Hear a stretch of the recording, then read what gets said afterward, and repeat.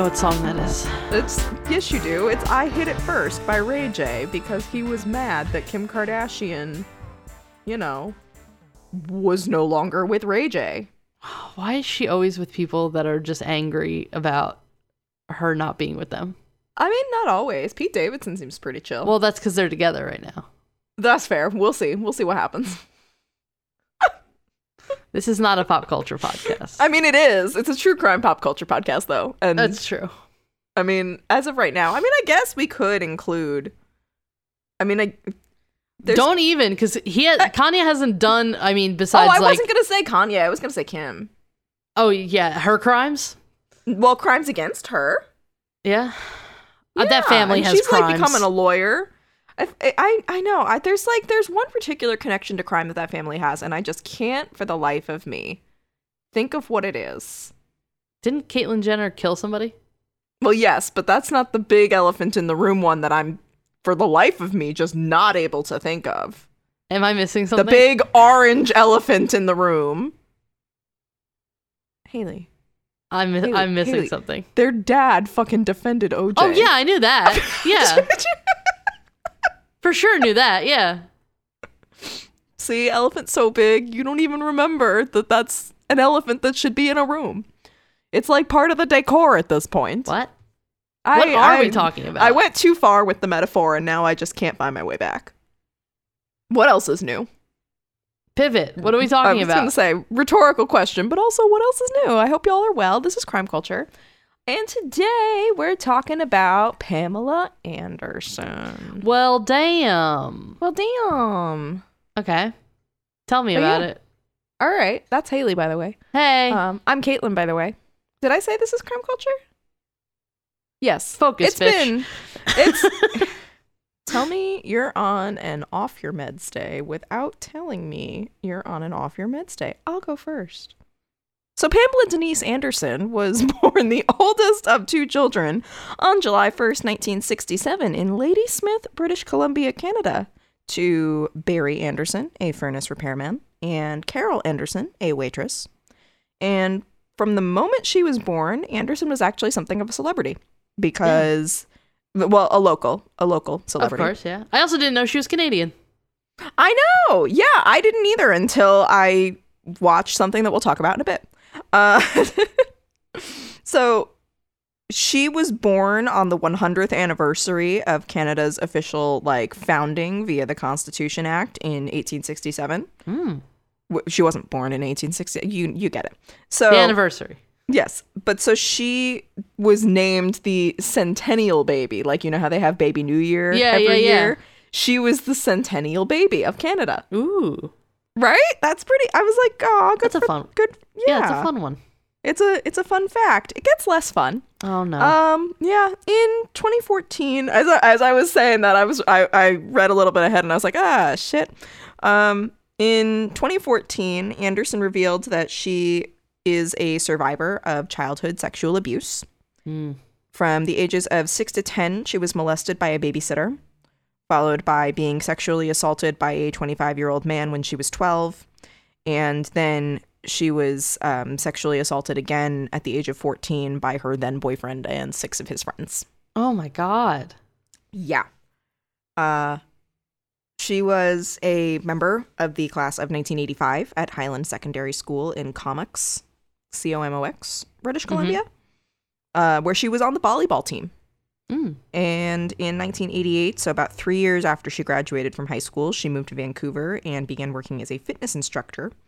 And the following year, she attended, in what is something of an infamous story, the BC Lions Canadian Football League game at the BC Place Stadium in Vancouver, where she was featured on the Jumbotron wearing a Labatt's beer t-shirt. Okay. And that was essentially her big break because everybody lost their fucking shit at a hot girl on the Jumbotron. And so they lost their goddamn minds to the point that Labatt's actually hired Anderson as a spokesmodel. Damn. Yeah. That's the easiest way to get a job. Seriously, just go to a football game and you'll make your money back tenfold. Brand ambassador. But that's the thing, not a brand ambassador. So, for example, her then boyfriend actually made posters of her, like, in the ad for the company, because they called her the Blue Zone girl. Okay. And so she was, like, in a shirt that said Blue Zone, whatever, blah, blah, blah. And then there would be, like, a Labatt's logo at the bottom. But so he started printing those and selling them. And he made a moderate, or they, I guess, made a moderate. I would hope it's they and not him exploiting his girlfriend. I couldn't find too much info on him. Okay. He's not depicted in the best light in Pam and Tommy, which we'll get to. Yeah. But I don't know how accurate that was. Yeah. But regardless, so from there, she then appeared as the cover girl of Playboy magazine's October 1989 issue and decided to move to Los Angeles permanently to further pursue her modeling career. And that proved to be a good move because Playboy then chose her as Playmate of the Month in their February 1990 issue. So she hasn't even been there for like a year. And she is Playmate of the Year. And then as part of that, she appeared in their Centerfold. And she currently holds the record for the most Playboy covers. Really? Of all time.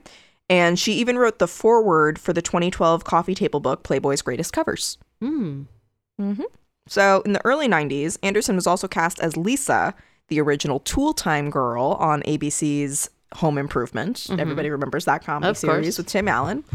And that premiered on September 17th, 1991, and she left the show after only 2 seasons to focus on her role on another hit show, a little TV show called Baywatch. Love it.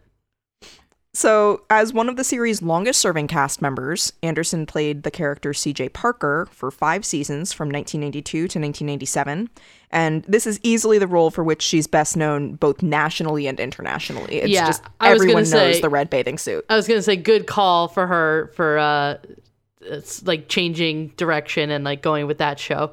It wasn't even that she was changing direction. She was on both. Yeah, but she decided to focus on Baywatch, and that proved she decided to be... quit and focus on Baywatch. Yeah. Yes. Not that Home Improvement was not a great show. I used to love watching the reruns. I didn't even know that she was on Home Improvement. But you didn't know that she was on... Yeah, exactly. Yeah.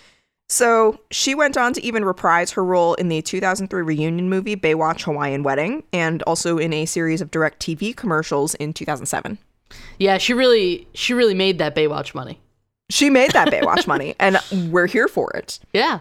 So she also continued to model as she was on Baywatch, not just for Playboy, but she also served as the cover girl for Outdoor Life on multiple issues. And in 1993, she appeared in a music video, Can't Have Your Cake, by former Motley Crue lead singer Vince Neil to promote his first solo album, Exposed. And little did she know this wouldn't be her only connection to the popular heavy metal band. I wonder what it could be. So in 1994, she was cast in her first starring film role as Sarah in Raw Justice. And it's also known by the title Good Cop, Bad Cop. Good Cop, Bad Cop. No cups involved. And under that title, it won the Bronze Award at the World Fest Charleston in the category for dramatic theatrical films. And it has a 4.1 out of 10 on IMDb, a 79% Google score, and you can watch it for free on the Roku channel. All right, then. That same year, on New Year's Eve, so for those who are like me, 1984 going into 1995. Yeah. Okay. So she was celebrating with her friends at the Hollywood Club Sanctuary, of which she was part owner. Damn. Like, we love a businesswoman. Hell yeah. We're all of this... We're in movies, we're on TV, we're modeling, we're holding records, we own a nightclub. This is what Tom Haverford wanted. Well, yes, but also this is why we try to get on the fucking Jumbotron, ladies and gentlemen and non-binary friends. Like, this is why. Yeah. This is why. Because what could happen? This could fucking happen. She sent all the club patrons to celebrate, fucking New Year's, a shot of Goldschlager, which is that cinnamon schnapps that has gold flakes in it. Yep. So she sent everybody a complimentary shot, and among the patrons was Motley Crue drummer Tommy Lee. So even though Lee allegedly had a fiance at the time, he definitely had a girlfriend. It might have been a fiance, or she might have been a fiance. Even though it was love at first sight, although he wrote in the 2001 Motley Crue autobiography, The Dirt, that the drugs he was on probably also helped contribute to that love at first sight phenomenon. Yeah. He said, quote, "On ecstasy, Joan Rivers looks like Pamela Anderson. So imagine what Pamela Anderson looked like. She was so beautiful, I couldn't even bring myself to think of defiling her with thoughts of lust. I just stared at her all night, and she just stared back," end quote. That's really fucking creepy, but sure, okay. Well, it gets better. If you think that's creepy, honey, hold the fuck on. I know it doesn't get better from here. Oh, it doesn't. In his autobiography, Tommyland, Lee says, quote, Great "I grabbed name. my bottle." Yes, 2004 hit novel, Tommyland. He said, quote, "I grabbed my bottle of Cristal, slam the shot, and go over and sit right next to her. I don't say a word. I just lick the side of her face," end quote. And we're not talking like a little nip. You know what I mean? We're not talking like a little whoop. We're talking like a full ass, not gonna do it because we're not an ASMR podcast, slurp. Yeah, I mean, Chin to fucking temple. that's the story you want to tell your grandkids, isn't it? Exactly. Well, and that's the thing. They got 2 kids. I'm sitting there, I'm like, your kids are gonna read this book someday and they're gonna know this. And I mean, I guess not the worst thing in the world. Allegedly, I'm saying allegedly for my own family. Allegedly, my father first saw my mother and proposed on sight. I don't know whether this is accurate or not, but it's what my mother told me. Dad, if you're listening, care to comment? I've never asked you about this. Yeah. But regardless, so Tommy Lee, not my dad, later. Let's be clear about this. He later recalled in that Motley Crue novel, The Dirt book, The Dirt, quote, "She fucking laughed and without missing a beat, turned away and licked the face of the girl next to her. Everyone started passing licks around the table," end quote. In a post COVID world? It's not even, COVID yeah, world? I was gonna say not even post, but in a world where COVID has happened and is currently still a thing, that sounds like the worst nightmare. Oh yeah. I mean, it's absolutely nightmarish. I could never imagine doing it now, and I could never imagine really doing it then Licking either. a stranger? Yeah. Licking anybody. Because my first thought, I will say, I'm ashamed to say, was not COVID. My first thought was she must have had so much makeup on her face that he just licked up. And but that also, has to be so if you've ever been shocky, makeup's not fun. Yeah, if you've ever been in a nightclub and also been in a nightclub with a bunch of people on drugs, there's a lot of sweat happening. Yeah, that's true. That's great true. either. But I think I'd rather taste sweat than makeup. I'm just gonna say. I don't know with that debate. Neither. I'm gonna go with neither. I mean, neither is ideal, but I mean, you can't always get what you want, Haley. But if you try sometimes, you get what you need.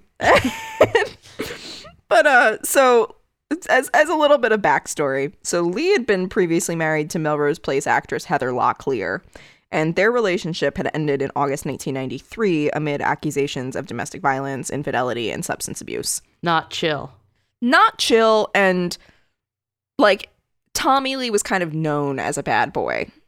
Yeah. It wasn't and Pam Anderson didn't know what she was getting into, but still, the attraction between the two of them was undeniable.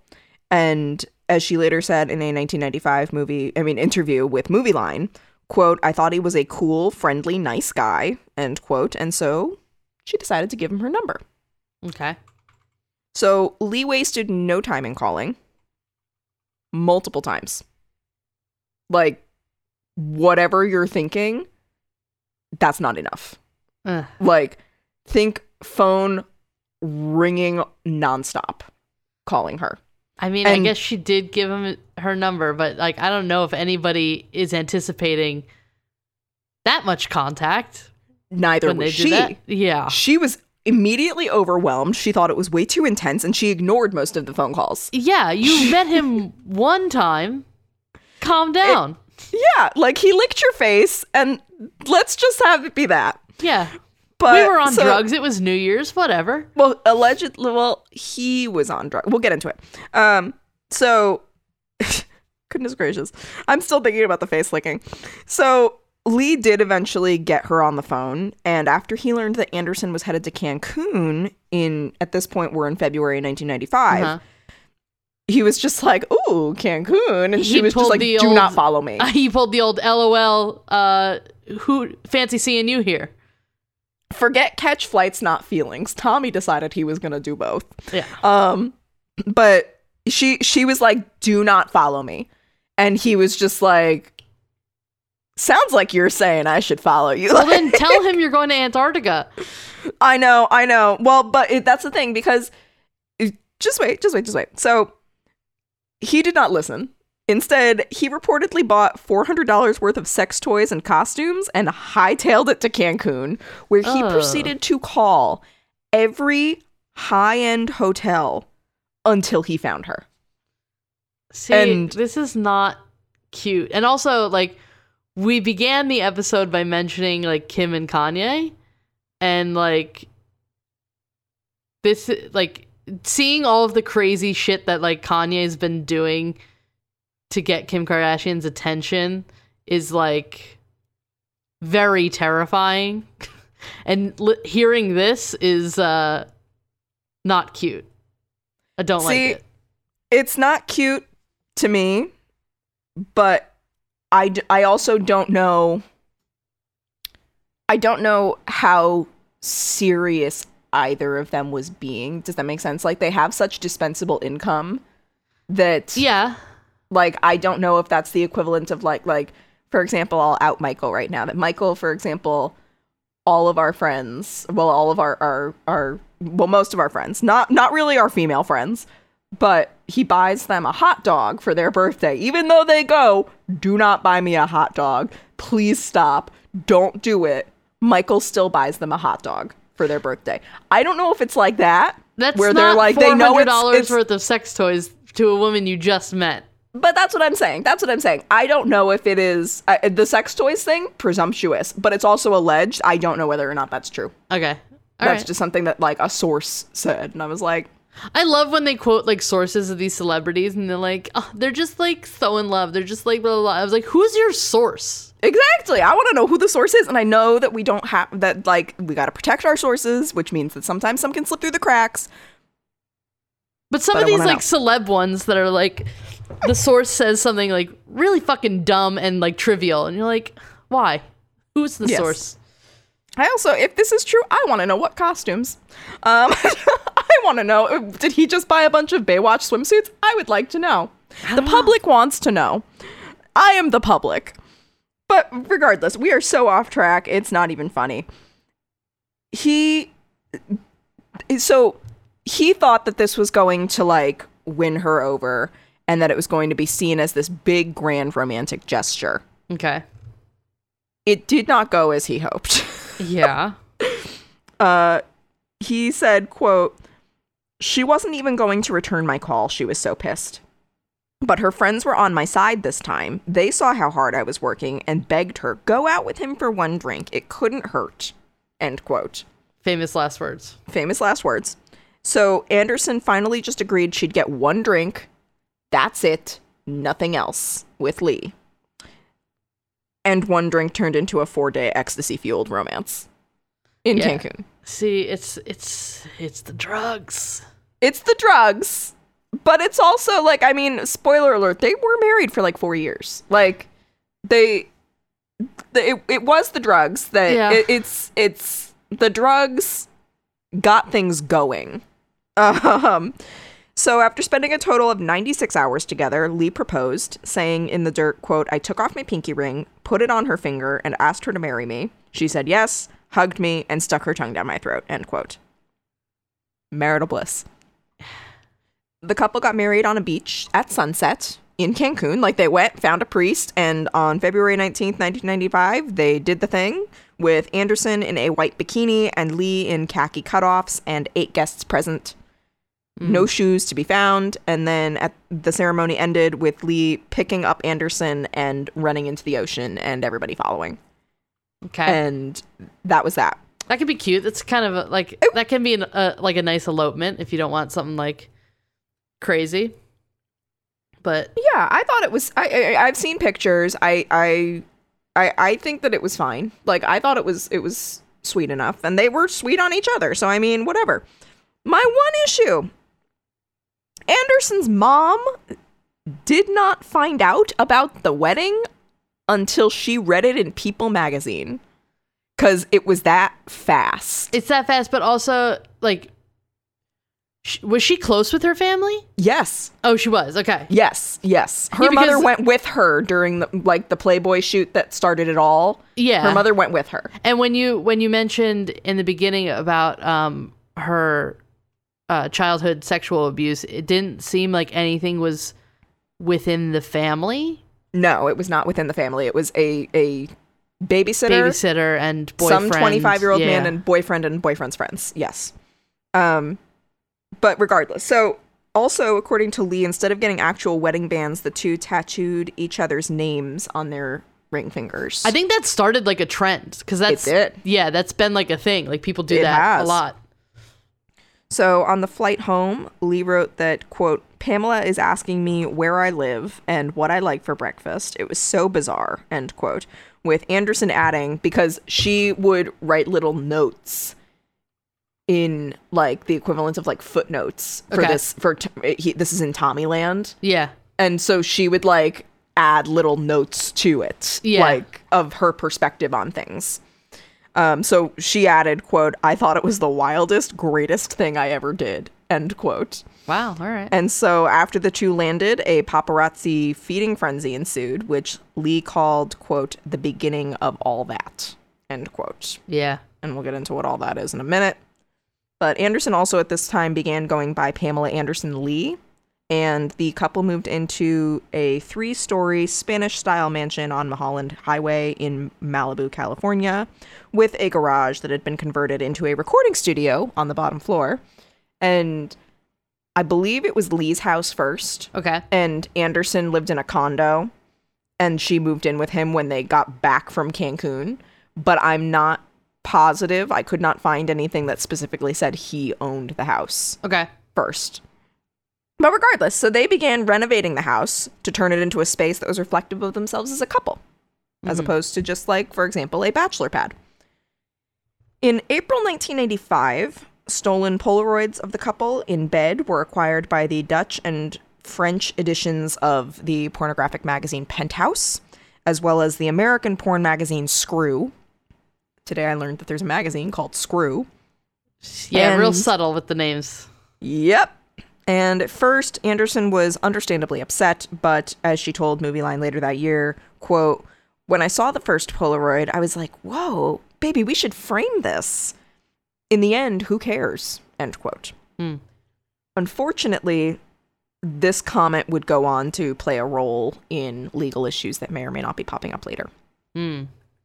So as the remodel continued on, the couple abruptly fired a handful of people who were renovating their home and refused to pay them, claiming the work was shoddily done. One of these laborers was electrician Rand Gauthier, a California native who grew up in Toluca Lake across the street from Dick Van Dyke. And he was the son of actor Dick Gauthier, who starred as Conrad Birdie in the original Broadway production of Bye Bye Birdie. Yeah. And he went on to play Jaime the Robot in the 1960s sitcom Get Smart. Okay. Which I know, but I know that most may not because they didn't watch TV Land as a child because they had a social life. So as they continued to make an effort to step out of, as he continued to make an effort to step out of his father's shadow, he didn't have a good relationship with his dad. His parents were divorced. His mom was pretty nuts, and his dad was a dick. Most people dismissed Rand as a doofus and conspiracy theorist who liked fast cars and porn stars. Watching them, dating them, marrying them, fucking them, and so on. As what they called a, quote, studio troll, end quote, he spent most of his free time just hanging around an adult film studio called Inley Studios, and he would just build sets, do like handyman shit, chat up the actresses.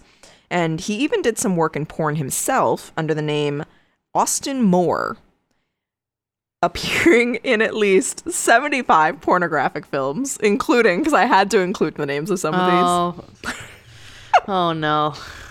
1992's Miracle on 69th Street. Wow. Okay, we're starting there.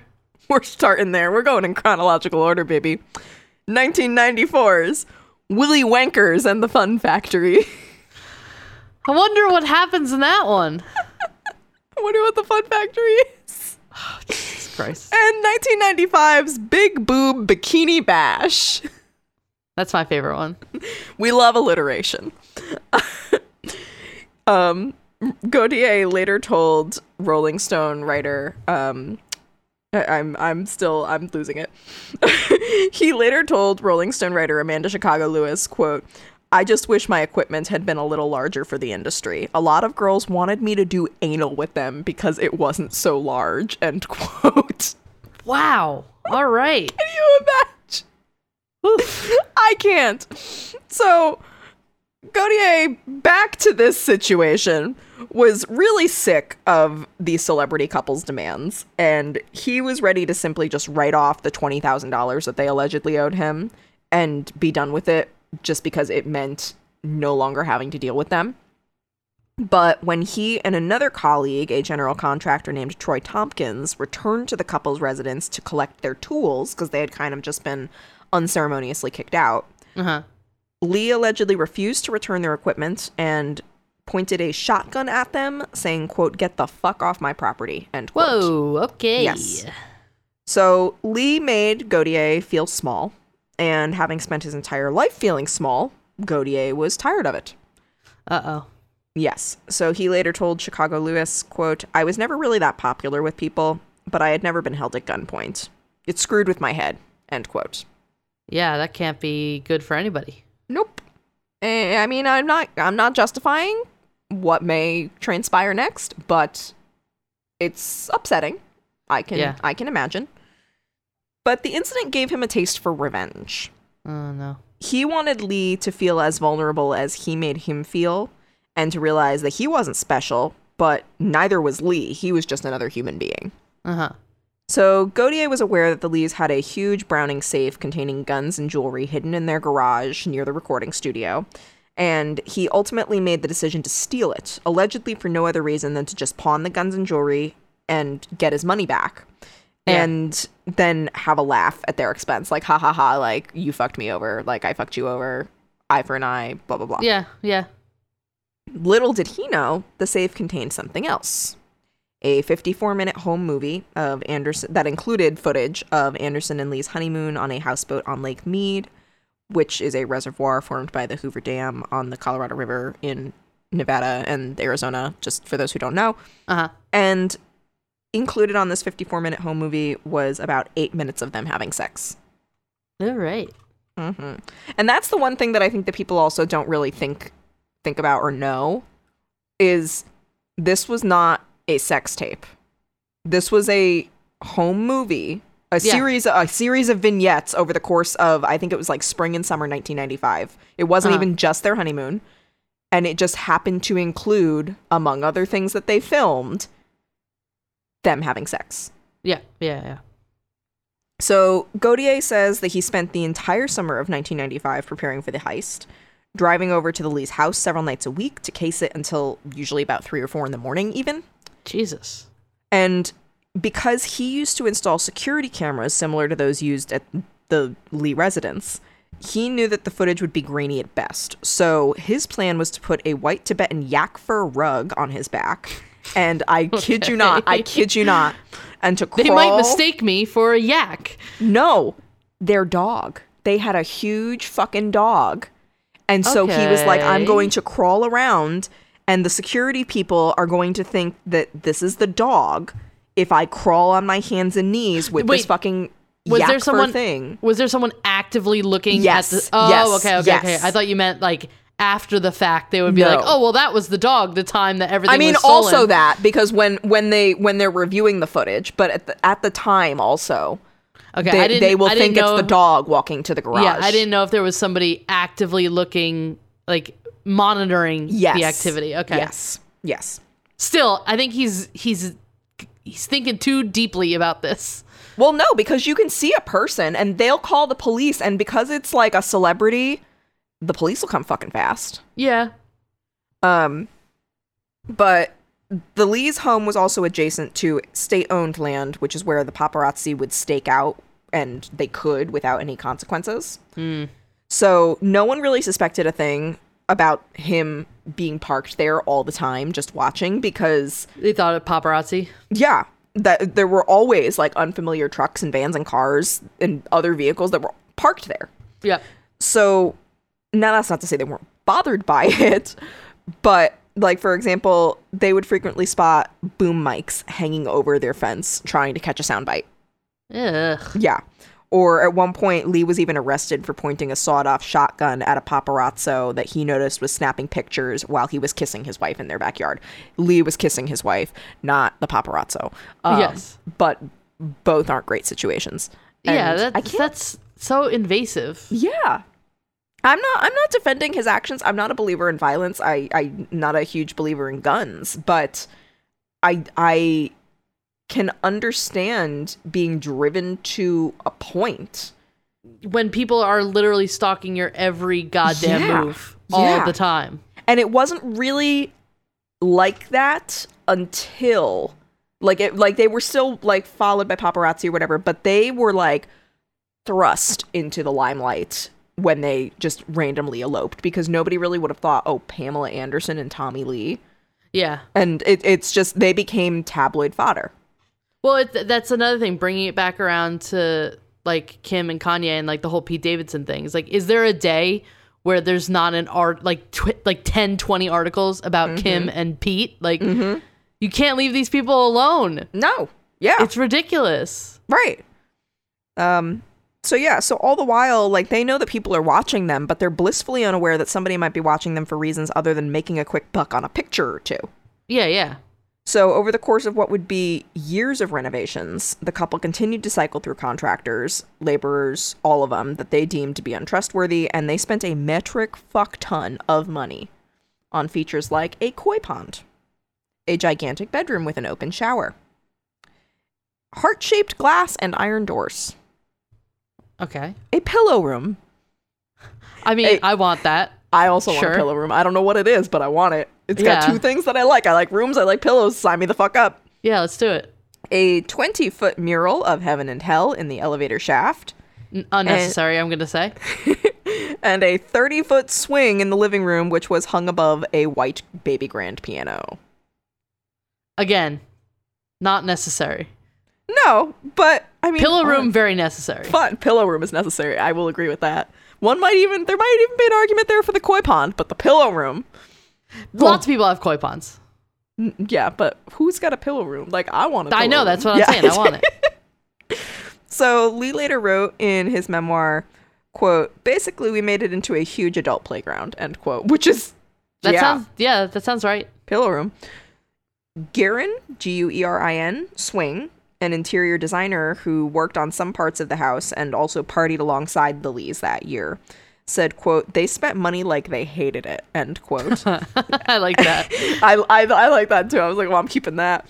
And that, quote, they were getting 3-inch slabs of marble from France and Italy delivered, end quote. Yeah.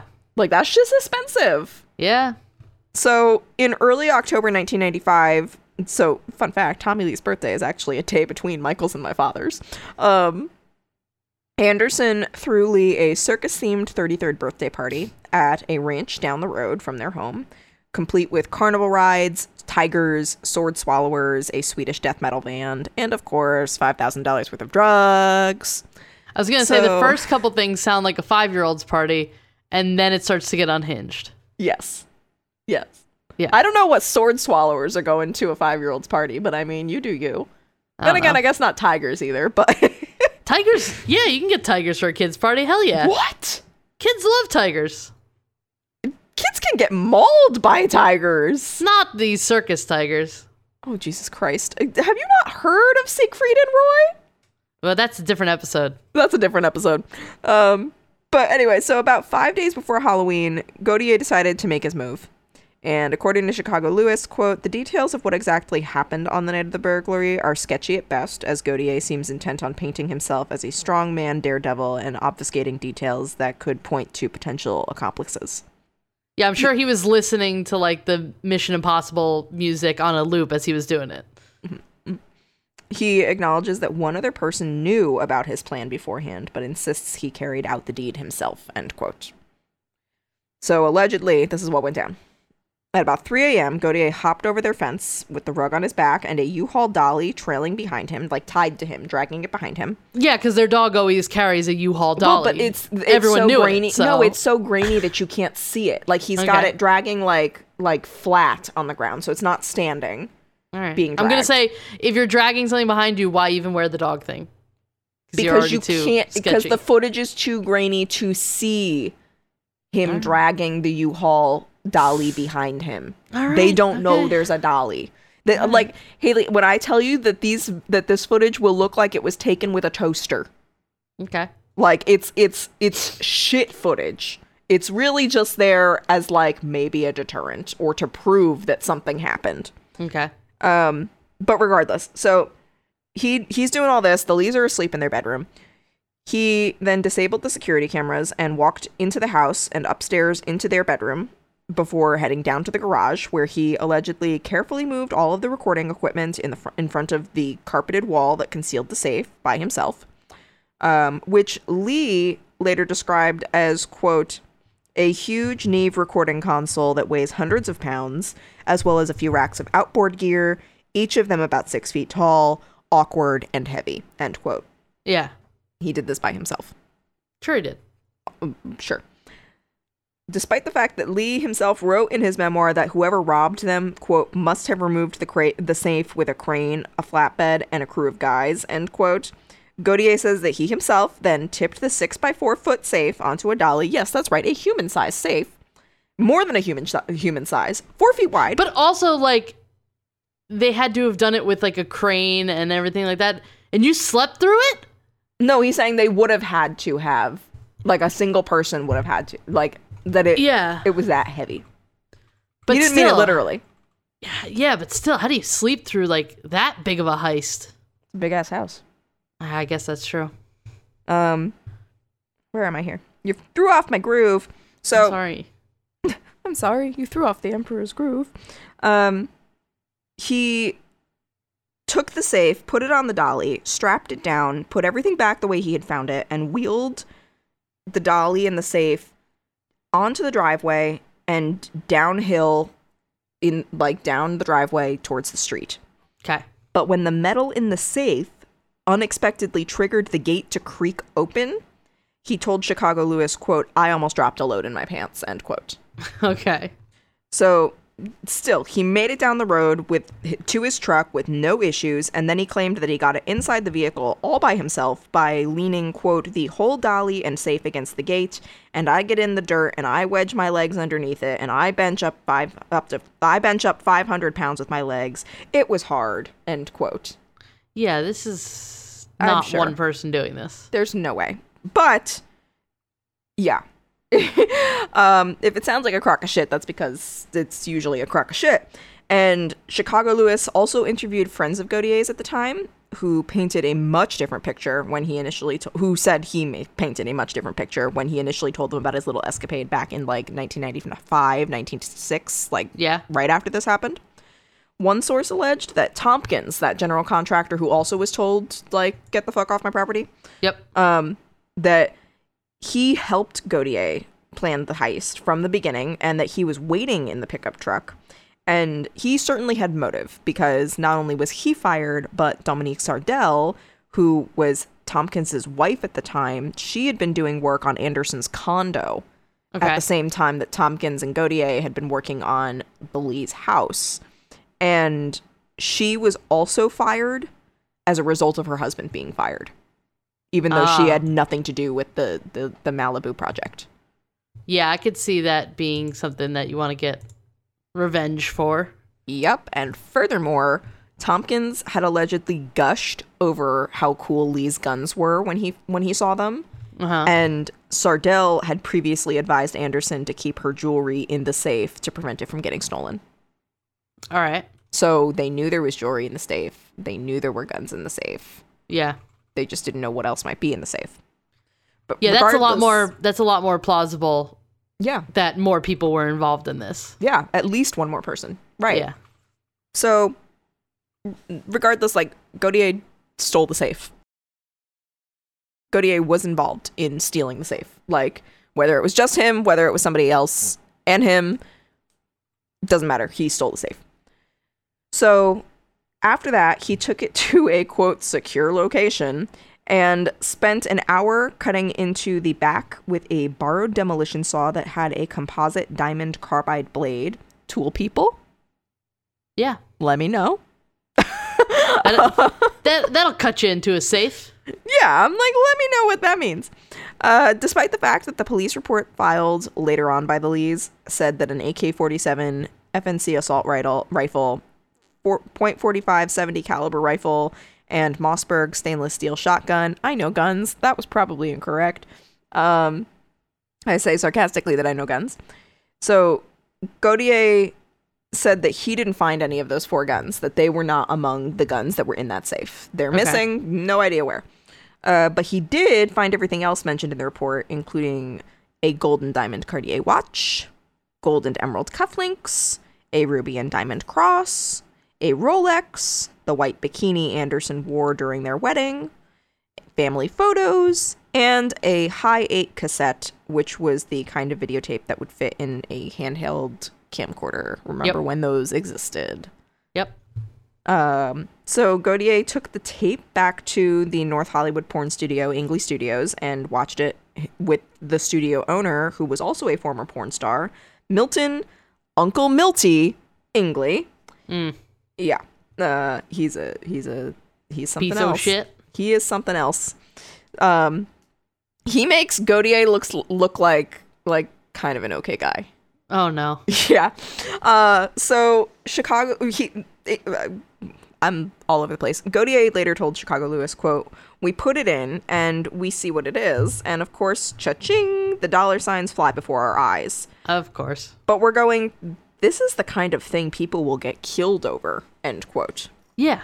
So from there, Ingley took over. And after making a few copies, the men destroyed the original tape by melting the plastic casing and shredding the tape itself and scattering the pieces in a remote area near Six Flags Magic Mountain. Then they began shopping around for a distributor, with Gautier later telling Chicago Lewis, quote, "Milton was the king of wheeling and dealing. He knew how to make a nickel into $2, always schmoozing," end quote. I don't get why destroy the original? What's the point of that one?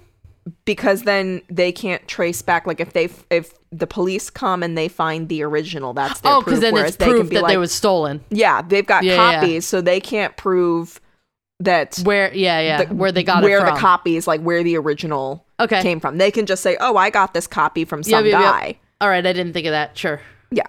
So one of the first people Ingley approached was a friend and colleague that you may have heard of by the name of Ron Jeremy. Okay. Who had recently put out a reality-style porno starring another guy you might know, John Wayne Bobbitt. This is at that time. This is at that time. So Ingley later allegedly told Jeremy, quote, "I got a reality star you're gonna really shit your pants over," end quote. However, after learning that the tape was stolen and that Lee and Anderson had not signed a release, Jeremy and his partner were quick to say no, with Jeremy later telling Chicago Lewis, quote, "We passed. Porn was so strict and scary back in those days. If you're fucking, you better believe you have got to have a release," end quote. I don't think he's a great guy, but I think that that's true. Like, he could have made a ton of money on it and decided to pass on it because he knew that neither person in the video consented to it being shown to people. Yeah. And then Ingley approached a handful of other companies, but like Jeremy, nobody wanted to take on the risk. And according to Gautier, a wealthy foreigner even offered them $1 million, which is over $1.8 million today. Mm-hmm. But Ingley declined because he believed it was worth much more than that. Oh, okay. Finally, he approached Louis Butchie Pereno, the son of a high-ranking mafioso in one of New York's most well-known organized crime families, the Colombos. And so a little backstory on them. Back when porn was illegal in the U.S., the Perenos financed and distributed one of the most famous pornographic films of all time, 1972's Deep Throat. Mm-hmm. Fast forwarding to 1985, Butchie ran an adult video business called Arrow Productions and was close with many of the bigger players in pornography. And like everybody else, he refused to have any direct correlation with the tape. However, because he's him, he did agree to loan Ingley about $50,000, which is over $93,000 in today money. Wow. Yeah. To manufacture and distribute the tape on the internet with the understanding that he would receive a cut of the sales as well as interest for this loan. Mm-hmm. So, though the internet was relatively new at the time, Gautier and Ingley saw it as their best option because they believed nothing could be traced back to them.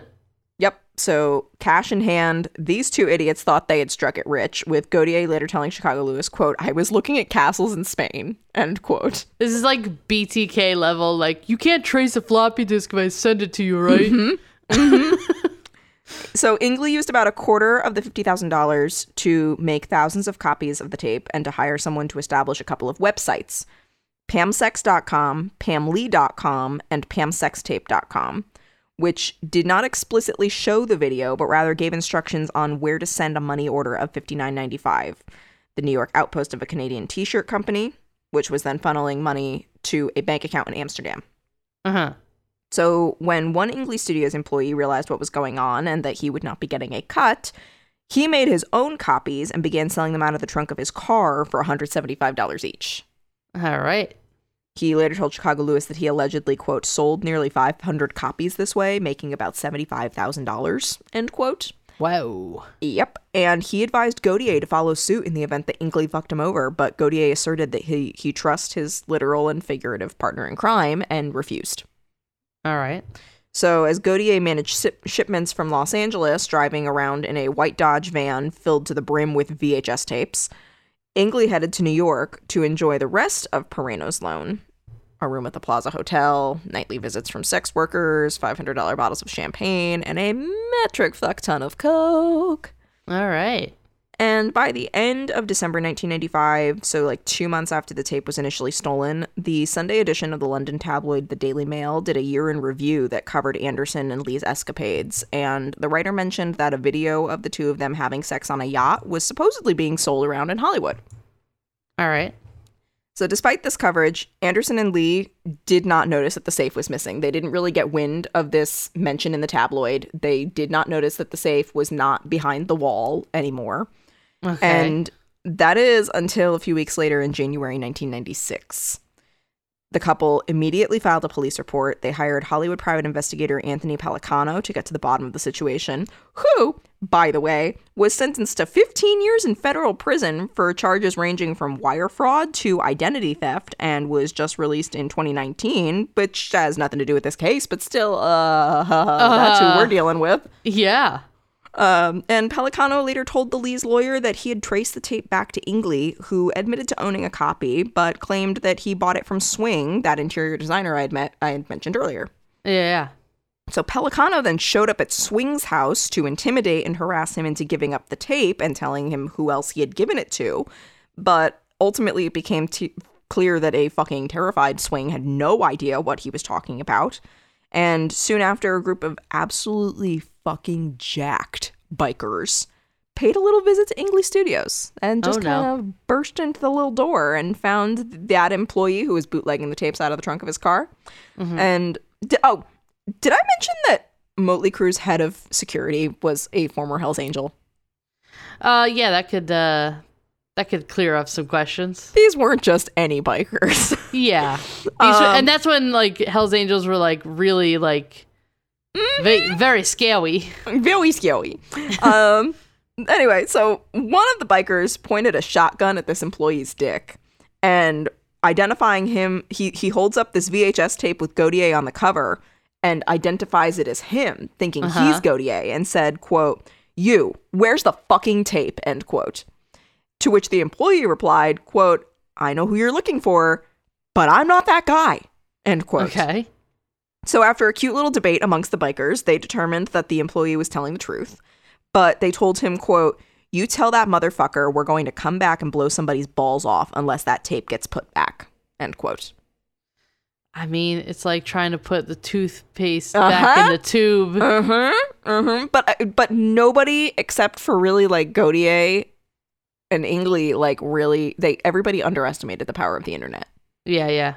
So the bikers, who were either Hells Angels or Banditos, because Gautier swore that they could have been Banditos. It's like, okay. So they started coming by the studio every couple of days, sometimes twice a day, looking for Gautier and Ingley. And if Gautier was there at the time, so they could hear these motorcycles coming from down the street. So, yeah, they're not really subtle. No, so he and the employee who almost got his dick blown off would allegedly run to the roof, jump from the roof down onto the top of the auto body shop next door before running to the employee's apartment 2 blocks down the street, and they would hide out there. Damn. And according to Gautier, Lee even sent one of his porn star friends, Candy Vegas, and one of her friends over to his house to try to seduce Gautier into giving back the tape. But Good thought. He didn't have the tape. Yeah. He destroyed the tape. Yeah. So with so many people after him and the stolen tape, Gautier grew increasingly paranoid and began losing sleep because poor baby. Yeah, he did something criminal. Well, it's gotta suck for you. So he started crashing at the house of porn director Fred Piantadozzi, who was known professionally as Fred Lincoln. And Piantadozzi's daughter, Angelica, later told Chicago Lewis that Uncle Rand stayed with them for about a year and slept in the red bunk bed in her bedroom with her Hunchback of Notre Dame blanket as the kindergartner slept with her dad in his room. Damn. Yeah. So by the spring of 1986, as information about the tape's contents continued to circulate and became more widespread, soon everybody wanted to see it, either from a voyeuristic point of view, in which Anderson could just continue to be the object of everybody's Baywatch fantasies. Yep. Or simply because of morbid curiosity about 2 of Hollywood's most popular tabloid subjects. I feel like that's probably a lot of it. Yeah, like it was a case of like it wasn't just sleazebags who wanted to see this tape. It was something that like everyone was talking about it. And everybody wanted to see it and be in on it. Yeah, and like post this, it's like there's been a lot of like leak celebrity stuff, but like this was the first one. Well, so, I don't believe it was actually, but I think this was the most prolific. Like yeah, this was the one that started it all, and the first one like put on the internet, and that's like that's what I mean. The first one that was distributed on the internet that more people could feasibly see. Yeah. So there was some speculation that Anderson and Lee had leaked the tape themselves, just as they had recorded it themselves. But the couple truly did not plan on anybody else ever seeing this tape. And as they began to realize that it was spreading faster than they could contain it, one of their lawyers came to them with not so great news. Penthouse had acquired a copy, and although the magazine's lawyers insisted that they had no intention of publishing any images from the tape, the couple understandably began to panic. On March 29th, 1996, they filed a $10 million civil lawsuit against everybody that they thought might have a copy, including Penthouse, Ingley, Gautier, Troy Tompkins and Dominique Sardell, and Swing, the interior designer. Yeah. Within 24 hours, news vans were camped out outside of Ingley's studio and even Swing's parents' house. Wow.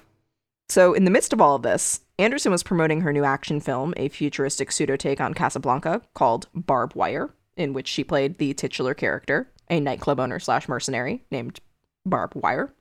Okay. And all anybody wanted to do was talk about not her work, but the tape and the legal proceedings that were ensuing.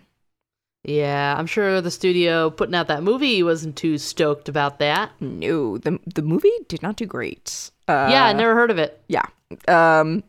But she told CNN in an interview, quote, "It's devastating, but I really do believe that if anyone were to print those pictures, because it is stolen property, I really think they are going to pay for that, and I really strongly believe and have faith that's going to happen," end quote.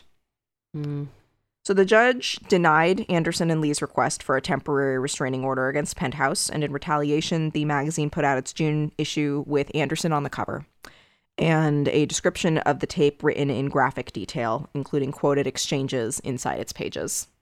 Oh, Jesus.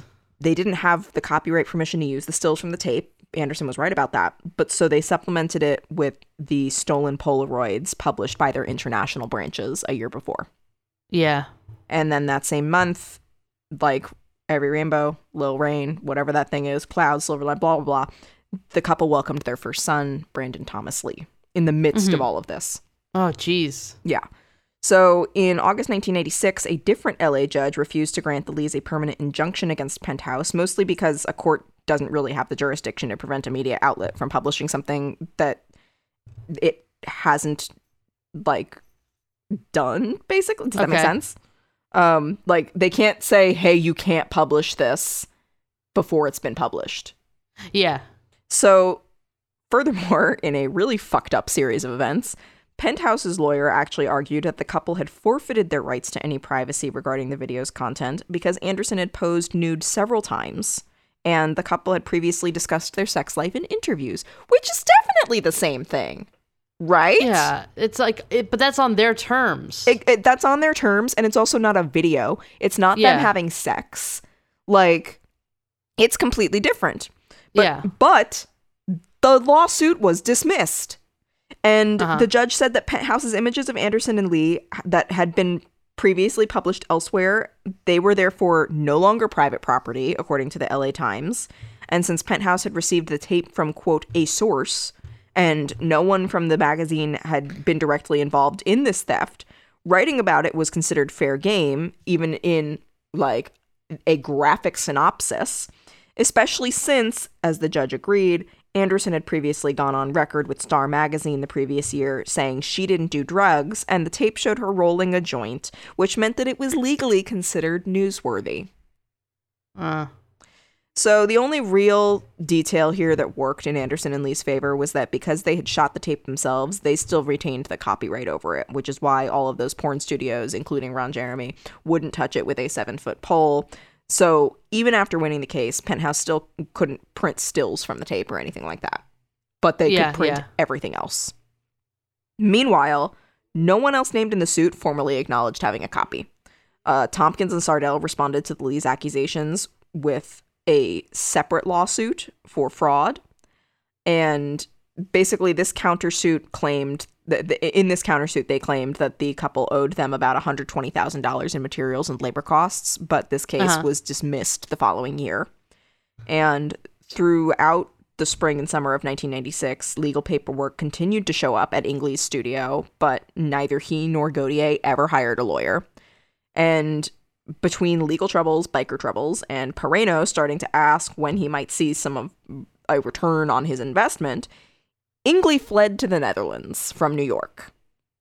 And as Ron Jeremy told Chicago Lewis, quote, the FBI, Interpol, and the CIA can't even catch kitty pornographers in big factories. How are they going to catch one schmuck going to different cyber cafes in Amsterdam? End quote. So the tape took 2 years to go from bootleg to viral. And when the various websites created by Ingley and Gautier were not crashing, they were processing orders like crazy. But after a few bulk deliveries had been made, it became clear that they weren't the only pseudo-entrepreneurs in town, and a wave of copycat websites began appearing in late 1996, including naked-celebs.com, pmwatch.com, and bobsnudecelebs.com. Don't know who Bob is, but... Yeah. As profits began to dwindle, Ingley grew desperate, instructing Gautier to oversee the sale of his studio, having his daughter in Texas travel to Los Angeles to sell his props and equipment. And then finally, in late spring of 1987, he posted on all of the websites that they had created that they were stopping all sales and that all pending shipments would be sent out on September 27th, 1997. Okay. So that's all well and good, except they still owed Pereno, who most certainly was not about to just forget about that. So Gautier told Chicago Lewis that Ingley managed to get the initial $50,000 back to him, but that he still owed the interest. However, Ingley knew Pereno had cancer, so he thought that if he just hid out in Amsterdam for long enough, that Pereno would die and the debt would simply disappear. All right. Yeah, that's how that works. Yeah, just like the internet, right, buddy? So meanwhile, the tape had made an estimated $77 million in less than a year, and that's just counting the legitimate sales, not the underground bootlegs, people selling copies out of the backs of their cars for cash, like none of that. Yeah. So Pereno was convinced Ingley was hiding money, but he couldn't figure out whether Ingley was cutting Gautier in for a piece or whether Gautier had been bringing hundreds of tapes to the post office every week for nearly a year now without being given any money and just being like a stupid fucking golden retriever. Golden retrievers aren't stupid, but just being a big dumb buddy and just being like, oh yeah, I'll see the money eventually. I don't know why Mickey Mouse is the thing that came to mind, but okay. So Gautier told Chicago Lewis that one night Pereno had him over for dinner, and over a meal of linguine and oysters, Pereno would sneak teaspoons of sherry into Gautier's Merlot when he thought he wasn't looking. And then after dinner, Pereno had Bing cherries soaked in Everclear brought out for dessert, and in no time at all Gautier was wasted, at which point Pereno was interrogating him and demanding, quote, "Where is the money? Where are you and Milton hiding it?" End quote. Mm-hmm. Fortunately for Gautier, he convinced Pereno that he had no idea. Unfortunately for Gautier, Pereno still wanted his money. Yeah. So to work off his debt, Gautier says Pereno made him work collections for the mob by, quote, sending a message, end quote, to people who owed him money. And he told Chicago Lewis, quote, "Knees are a little harder to break than most people think. Huh.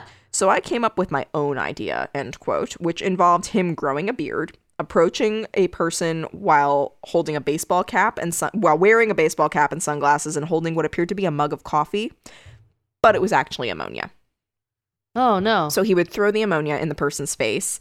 No. Yep, and then whip out the metal handle of a mop wringer and break the person's collarbone before walking away to his plateless Dodge van and driving away. Oh, wow. Yeah. Meanwhile, in early October 1997, an injunction was filed against Ingley, ordering him to stop copying and selling the tape, but he didn't care because by then it was too late. The final shipment had been mailed out a month earlier, Hollywood was riddled with legitimate and bootleg copies, and even Variety had posted a review of this tape. Oh, Jesus. So it was at that point that a copy of the video made its way into the hands of 25-year-old internet whiz kid and resident sleazebag Seth Warshawski, the founder of pornographic video distribution company Internet Entertainment Group, or IEG. So in addition to developing early versions of pay-per-click ads, streaming video, and online credit card processing shit, Warshawski claimed to have live nude performers on his flagship site, Club Love. So, cam girls. The fucker made his money off cam girls. Okay. Well, I guess made his money isn't the right word because he frequently wrote bad checks. And he owed a lot of people a lot of money and was pretty much a pariah in the porn industry. Everyone hated him. Do you know how hard that's gotta fucking be to be a pariah in the porn industry? Yeah, I guess. Jeez. But still, so when one of his employees caught sight of the footage of the tape, he immediately brought it to Warshawski's Seattle, Washington office, at which point Warshawski paid him a couple $1,000, and on November 3rd, 1997, he issued a press release announcing that he intended to broadcast the tape on Club Love, despite knowing that he probably would not be allowed to do so. However, it was not about the footage, it wasn't about the tape, it wasn't about any of that, it was about the publicity of the press release and the publicity of the inevitable lawsuit that would come with it. And Warshawski was nothing if not the ambulance chaser of publicity. Yeah, so he wasn't even... He wasn't planning to post it. Yeah. Yeah, he didn't want to post it. He just wanted the attention saying that he was doing it. Yeah. Yeah. So, however, didn't work out the way he planned because on November 6th, 1987, the judge refused to issue an injunction against him. So Warshawski aired the tape the following day for 5 hours on a continuous loop with no repercussions. Oh my God. One IEG employee later recalled to Chicago Lewis, quote, "We were in the back of a car and Tommy was on speakerphone and Tommy was like, 'Seth, I'm going to kick your fucking ass,' end quote." So at this point, the Lees were exhausted. Yeah. Everyone and their mother who had wanted to see the tape had already done so, and the constant legal battles and depositions weren't just stressful and highly invasive, but also fruitless. The tape was everywhere. Yeah. So they decided to settle this lawsuit against Warshawski under the false impression that the internet wasn't as fast as it was and that it would not continue to grow as it would, and that they could give Warshawski permission to show the tape over the web without allowing him to sell it in stores. Warshawski's lawyer, a recent Pepperdine Law School graduate named Derek Newman, had prepared the broadest release possible in hopes that the couple would unintentionally sign away the copyright over the tape, including physical copies being made. Mm-hmm. He later told Chicago Lewis, quote, "I remember negotiating and thinking there is no way they'll ever sign this," end quote. But on November 25th, 1997, that is exactly what they did. I think they were just so tired of dealing with all of it that they're just like, you know what? They were tired and they didn't know better. Yeah. So in a matter of days, anybody who bought a subscription to Club Love had immediate access to the tape. And the company's director of sales and marketing at the time, Jonathan Silverstein, later told Chicago Lewis, quote, "Our servers were rocked. It was insanity. We had thousands of sales a day, every day, for months," end quote. Even Shock Jock Howard Stern said, quote, "It's the greatest tape I have ever seen in my life. What's cool about it is that, like, you get to live their lives with them," end quote. I fucking hate this guy. But yeah. So soon, Warshawski had worked out a deal with Vivid Entertainment owner Stephen Hirsch, that's another pornography company, to manufacture VHS, DVD, and CD-ROM copies. Remember, they thought it was just going to be stuck on the internet. Yeah. But he didn't stop there. He also tracked down any copyright violators on the web and shook them down into paying a licensing fee for permission to keep streaming the tape. A few weeks later, the Lees welcomed their second son, Dylan Jagger Lee, in the midst of all of this. So Ingley continued to stew in Amsterdam, but Gautier took it hard. According to that Ingley Studios employee, anytime he heard someone talking about the video, Gautier's eyes would fill up with tears. And he later told Chicago Lewis, quote, "I was the lowest guy on the totem pole, and I was so busy trying to make it work," end quote. Meanwhile, Anderson and Lee were furious when they realized that they had been duped and physical copies of the tape were being made and sold and rented out in adult film stores. They once again sued Warshawski in federal court, but some people speculated, and in the case of one former Vivid Entertainment employee, claimed that the couple had actually made a private deal to share in the profits. Ron Jeremy told Chicago Lewis that he once asked Anderson whether she'd received any money from the tape, and she simply smiled and said, quote, "Well, you know," end quote. I mean, they probably should at this point be like, if it's going to be out there, if everyone's going to see it, they should get some money from it. Yeah, I think. I mean, they should, but at the same time, like, that's not what Anderson wanted. Like, she just wanted it done and gone. She didn't want anything to do with it. At this point, there's no getting it back, so... Yeah. Well, but regardless, so both Anderson and Lee have publicly denied profiting off the tape, and Anderson has gone on record multiple times saying how violating this entire ordeal was for her. 100%. Yeah. And by early 1998, anybody could just walk into an adult film store and buy a copy. Yeah. Hirsch later told Chicago Lewis, quote, "It was a phenomenon, and it really helped catapult this company to the next level. We were just minding our own business, and this came along," end quote. And you decided to do the unethical thing. Yeah, that makes sense. Yep. So in late February 1998, Lee was arrested after Anderson called the police because he had assaulted her at home while she was carrying their 2-month-old son, Dylan, according to the Associated Press. The police report said that she had a broken fingernail and red marks on her back. Days later, on February 28th, Anderson filed for divorce, and on May 20th, 1998, Lee was sentenced to 6 months in prison after pleading no contest to felony spousal abuse charges. And this was such a, like, in context, severe punishment. I believe he could have gotten up to 4 years, but the fact that he got punished at all was because he was actually on probation at the time, and this was a direct violation of his probation. The probation stemmed from him attacking a cameraman who was trying to videotape himself and Anderson as they were leaving Hollywood's Viper Room nightclub in 1996. And during that altercation, Lee had pushed him to the ground and broken his pelvis and a rib, according to the Los Angeles Times. Ooh, he really pushed him. He really pushed him. And Anderson would go on to publicly state in 2002 that she had actually also found out at some point, I don't know whether it was during their marriage or after, that she had contracted hepatitis C from Lee because the two had shared a tattoo needle. But luckily, as of 2015, she has been cured. And in the years that followed, Ingley and Gautier quit porn for good. As predicted by Ingley, Pereno died of cancer in 1999, at which point Ingley returned to California, broke and a mess. He moved in with his daughter, where he remained until he died in 2006. Gautier has since told Chicago Louis, quote, "I love Milton, but he ripped us all off," end quote. About a year after Ingley died, Gautier moved up the coast where he lives alone in a house just outside Santa Clara, California, where he continues to work as an electrician and also grows weed in his garage. Everyone... Good for him. Yeah. I mean, not really. I don't really love him, but every once in a while, he'll tell somebody that he was the guy who stole the Pam Anderson and Tommy Lee sex tape, and almost nobody believes him. Yeah, but also, that's not cool. Not cool, but... Like, you stole someone's private property and kind of ruined their lives. Absolutely. So, like, absolutely. That's not cool. But as Chicago Louis said, quote, "He likes the fact that he contributed this small token to the world, and he's always enjoyed watching the tape itself," end quote. Gautier told the journalist, quote, "It was cute. They're in love and a couple, and they're just having fun with each other, and I think that's great. I'm jealous. I wish I had something like that," end quote. Allegedly, in 2012, Gautier received a Facebook message from a page bearing the name Tommy Lee. All it said was, quote, "Hey, you fucking end quote. Which, I don't stand the F word, but at the same time, that's pretty fucking Tommy Lee if it's true. Like, that he's just getting DM'd from the guy that he, like, violated so terribly. How many, like, over a decade later?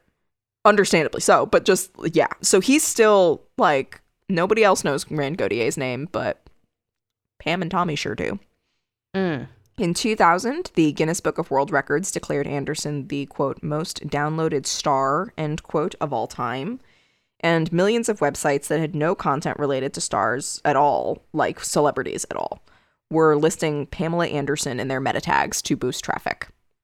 Yeah. In December 2002, after an appeals court overturned the original court decision, Anderson and Lee's case was actually reopened, and the presiding judge ruled in their favor, granting them $1.48 million, which equaled the entire profits from the now defunct IEG's tape sales. However, by that time, Warshawski had actually fled to Bangkok to escape the FBI and the Department of Justice investigations into his shitty business practices. So there was no lawyer there to speak on his behalf. He was not there to speak on his behalf. And so the judge said, hey, you've got to pay them equally. Like, one gets $750,000 or $740,000. The other gets $740,000. That money never materialized. But if money was not something they cared about, which, again, if you remember, they spent it like they hated it. Yeah. Then it was just the principle of the thing. At the very least, they got that.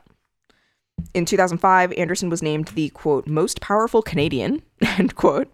And in March 2006, it was announced that she would receive a star on Canada's Walk of Fame, and she was only the second model to receive such an accolade in the country at the time.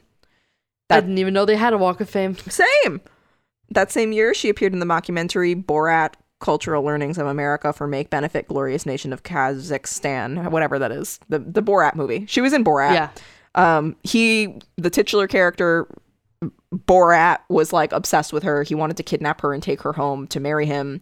And so there was a staged, botched abduction during a book signing that she was a part of.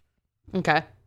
Couple years later, in 2008, and after a on-again, off-again relationship and a brief marriage in 2006 to Kid Rock, and another brief marriage to Rick Salomon, who coincidentally was the man in the Paris Hilton sex tape.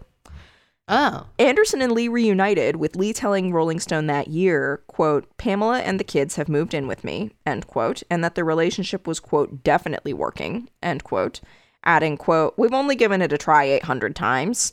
801, here we go," end quote. Oh, lordy. Yes, however, the couple did split for a final time in 2010. Still, even after all this time, Anderson has maintained that Lee was, quote, "the love of my life," end quote. All from 4 days in Cancun. Damn. In 2011, the former IEG employee who had later taken over, at this point, operations in terms of the tape's distribution and publication, the one that initially found the tape for Warshawski, yep, he let the license lapse in 2011 when it was able to be re-upped, telling Chicago Louis a few years later, quote, "I feel like there's a lot of bad karma around that video," end quote, and saying that he had actually that after he had brought the tape to Seattle, that his marriage started to completely crumble. And it basically, it's like those stories where people like take like something, say, from a haunted house, and then their lives turn to shit. Yeah. And so they give it back. It seems like that for like a lot of the people involved, that it just ruined everybody. Yeah. But yeah, so he said, quote, "I worry about myself sometimes. What did I really do?" End quote. I'm also going to throw in this quote from Chicago Lewis in here from Rolling Stone because it's really true. And she said, quote, "Anderson and Lee have never quite been able to escape the shadow of the sex tape, but both seem to have done their best to move on and even poke fun at themselves. Lee's memoir opens with a dialogue between him and his famous penis, and Anderson does not seem chastened when it comes to her sexualized brand. She continues to pose nude, most recently as part of her activist work for PETA.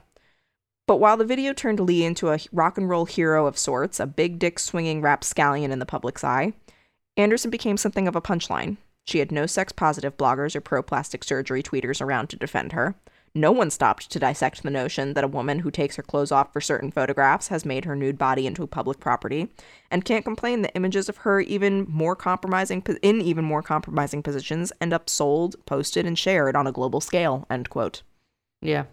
In 2015, Anderson told Andy Cohen on Watch What Happens Live, because yes, decades later, she is still talking about this tape. Not just she's talking about it, but she's still being asked about it. Yes, it's eclipsed her entire career. Like, you tell me what she's done besides Baywatch. Yeah. And she's done things. She's written books. She's been on Dancing with the Stars and Big Brother, and she's had short-lived TV shows outside of Baywatch. But she said, quote, "I've never seen it. I made not $1. It was stolen property. We made a deal to stop all the shenanigans. I was 7 months pregnant with Dylan and thinking it was affecting the pregnancy with the stress, and said, I'm not going to court anymore. I'm not being deposed anymore by these horny, weird lawyer men. I don't want to talk about my vagina anymore or my public sex, anything." End quote. Yeah. Again, like, being that pregnant and going through all that. Gotta be very stressful. Yeah. So in 2020, when she went back for another appearance on Watch What Happens Live, Cohen brought up the sex tape again. Oh my God.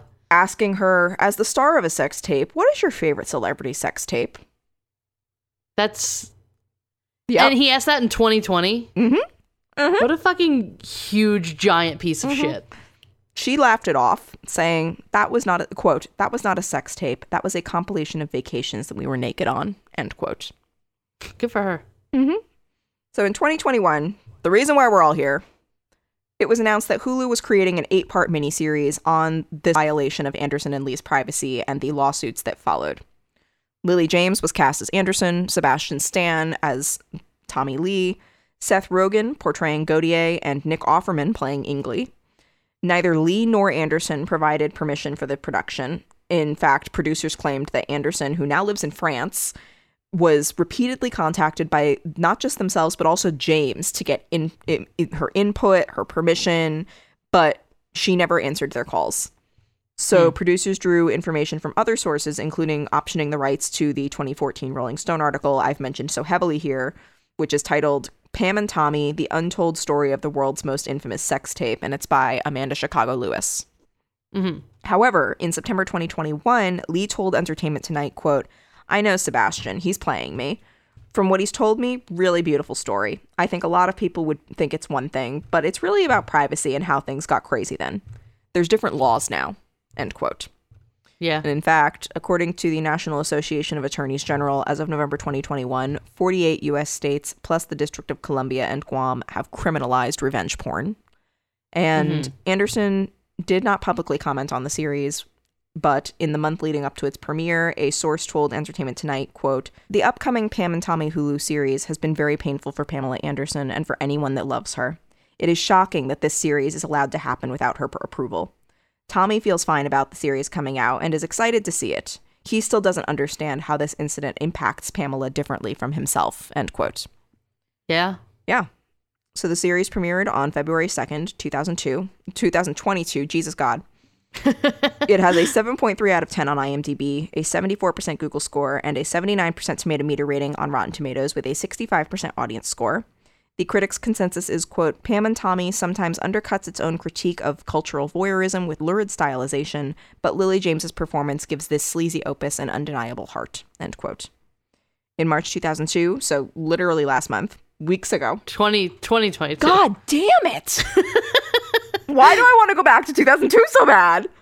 I don't know. Was it like when you were truly vibing? I mean, it must have been. I was in second grade, but I guess. I mean, J-Lo and Ben Affleck were engaged then. They're engaged now. Maybe, like, I'm just making association. That's the time that you're in. Yes. Get me my butterfly clips. So, Netflix announced that it would be airing an authorized documentary on Anderson, which will be directed by Ryan White and include interviews with Anderson herself. It is being made with her permission. And also, it was announced that Anderson is going to portray Roxy Hart in Chicago on Broadway, which is quite literally a dream come true for her. She's always wanted to be taken seriously as an actress, and now she's finally getting her chance. And she told People magazine, quote, "This is the beginning of the rest of my career, maybe," end quote. Yay. And we stand. So she is finally getting what she deserves. And we love to see it. That's awesome. Yeah. And I want to see Chicago with her in it. I want to see Chicago. Yeah, that would be so fun. Like, come the fuck on. Let's do a field trip. I am so down. You don't even know. Like, I will go there. I will go see it with you. I don't even. I have zero interest in seeing Chicago otherwise, but I will see it if she's in it, and I will see it if it's with you. You did an entire episode on Chicago. Yeah, that's what I mean. I haven't lived it literally, but like I know what I need to know. All right, fine. Well. What a saga. Mm-hmm. Y'all got your meat and potatoes this week.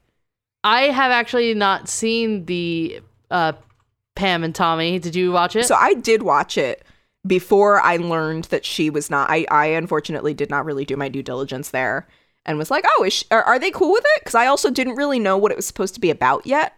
And then once we got into like the, he's stealing the sex tape thing, I was like, oh no. But so we watched it. Michael and I watched it together because it seemed like something that they'd be interested in. So I was like, you want to watch it? And they were like, sure.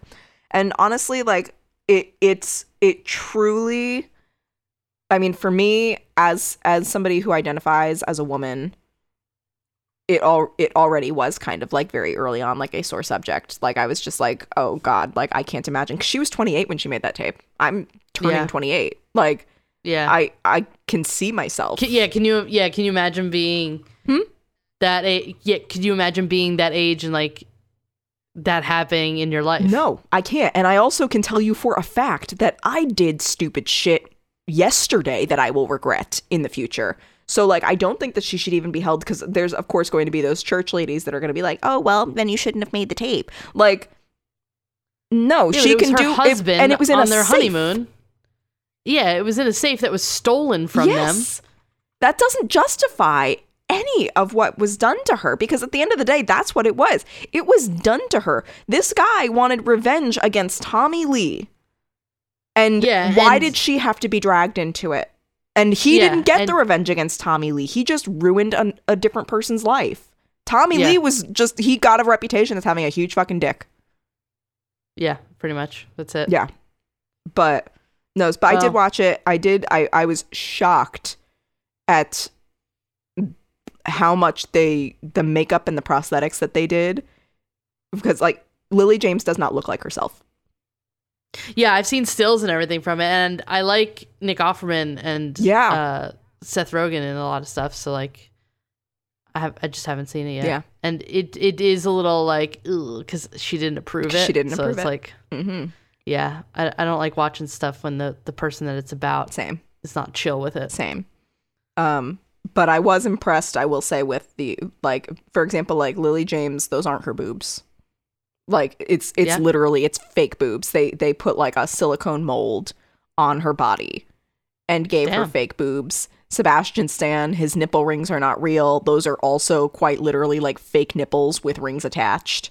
That's crazy. Like, yeah, like just I really do hope. So much with makeup now. But that's what I'm saying. I really do hope that it gets nominated for best makeup, because whoever did it, and I should have looked it up beforehand, but like they put their fucking foot in it. Like, they went so hard. They didn't have to go that hard. It was so impressive to me.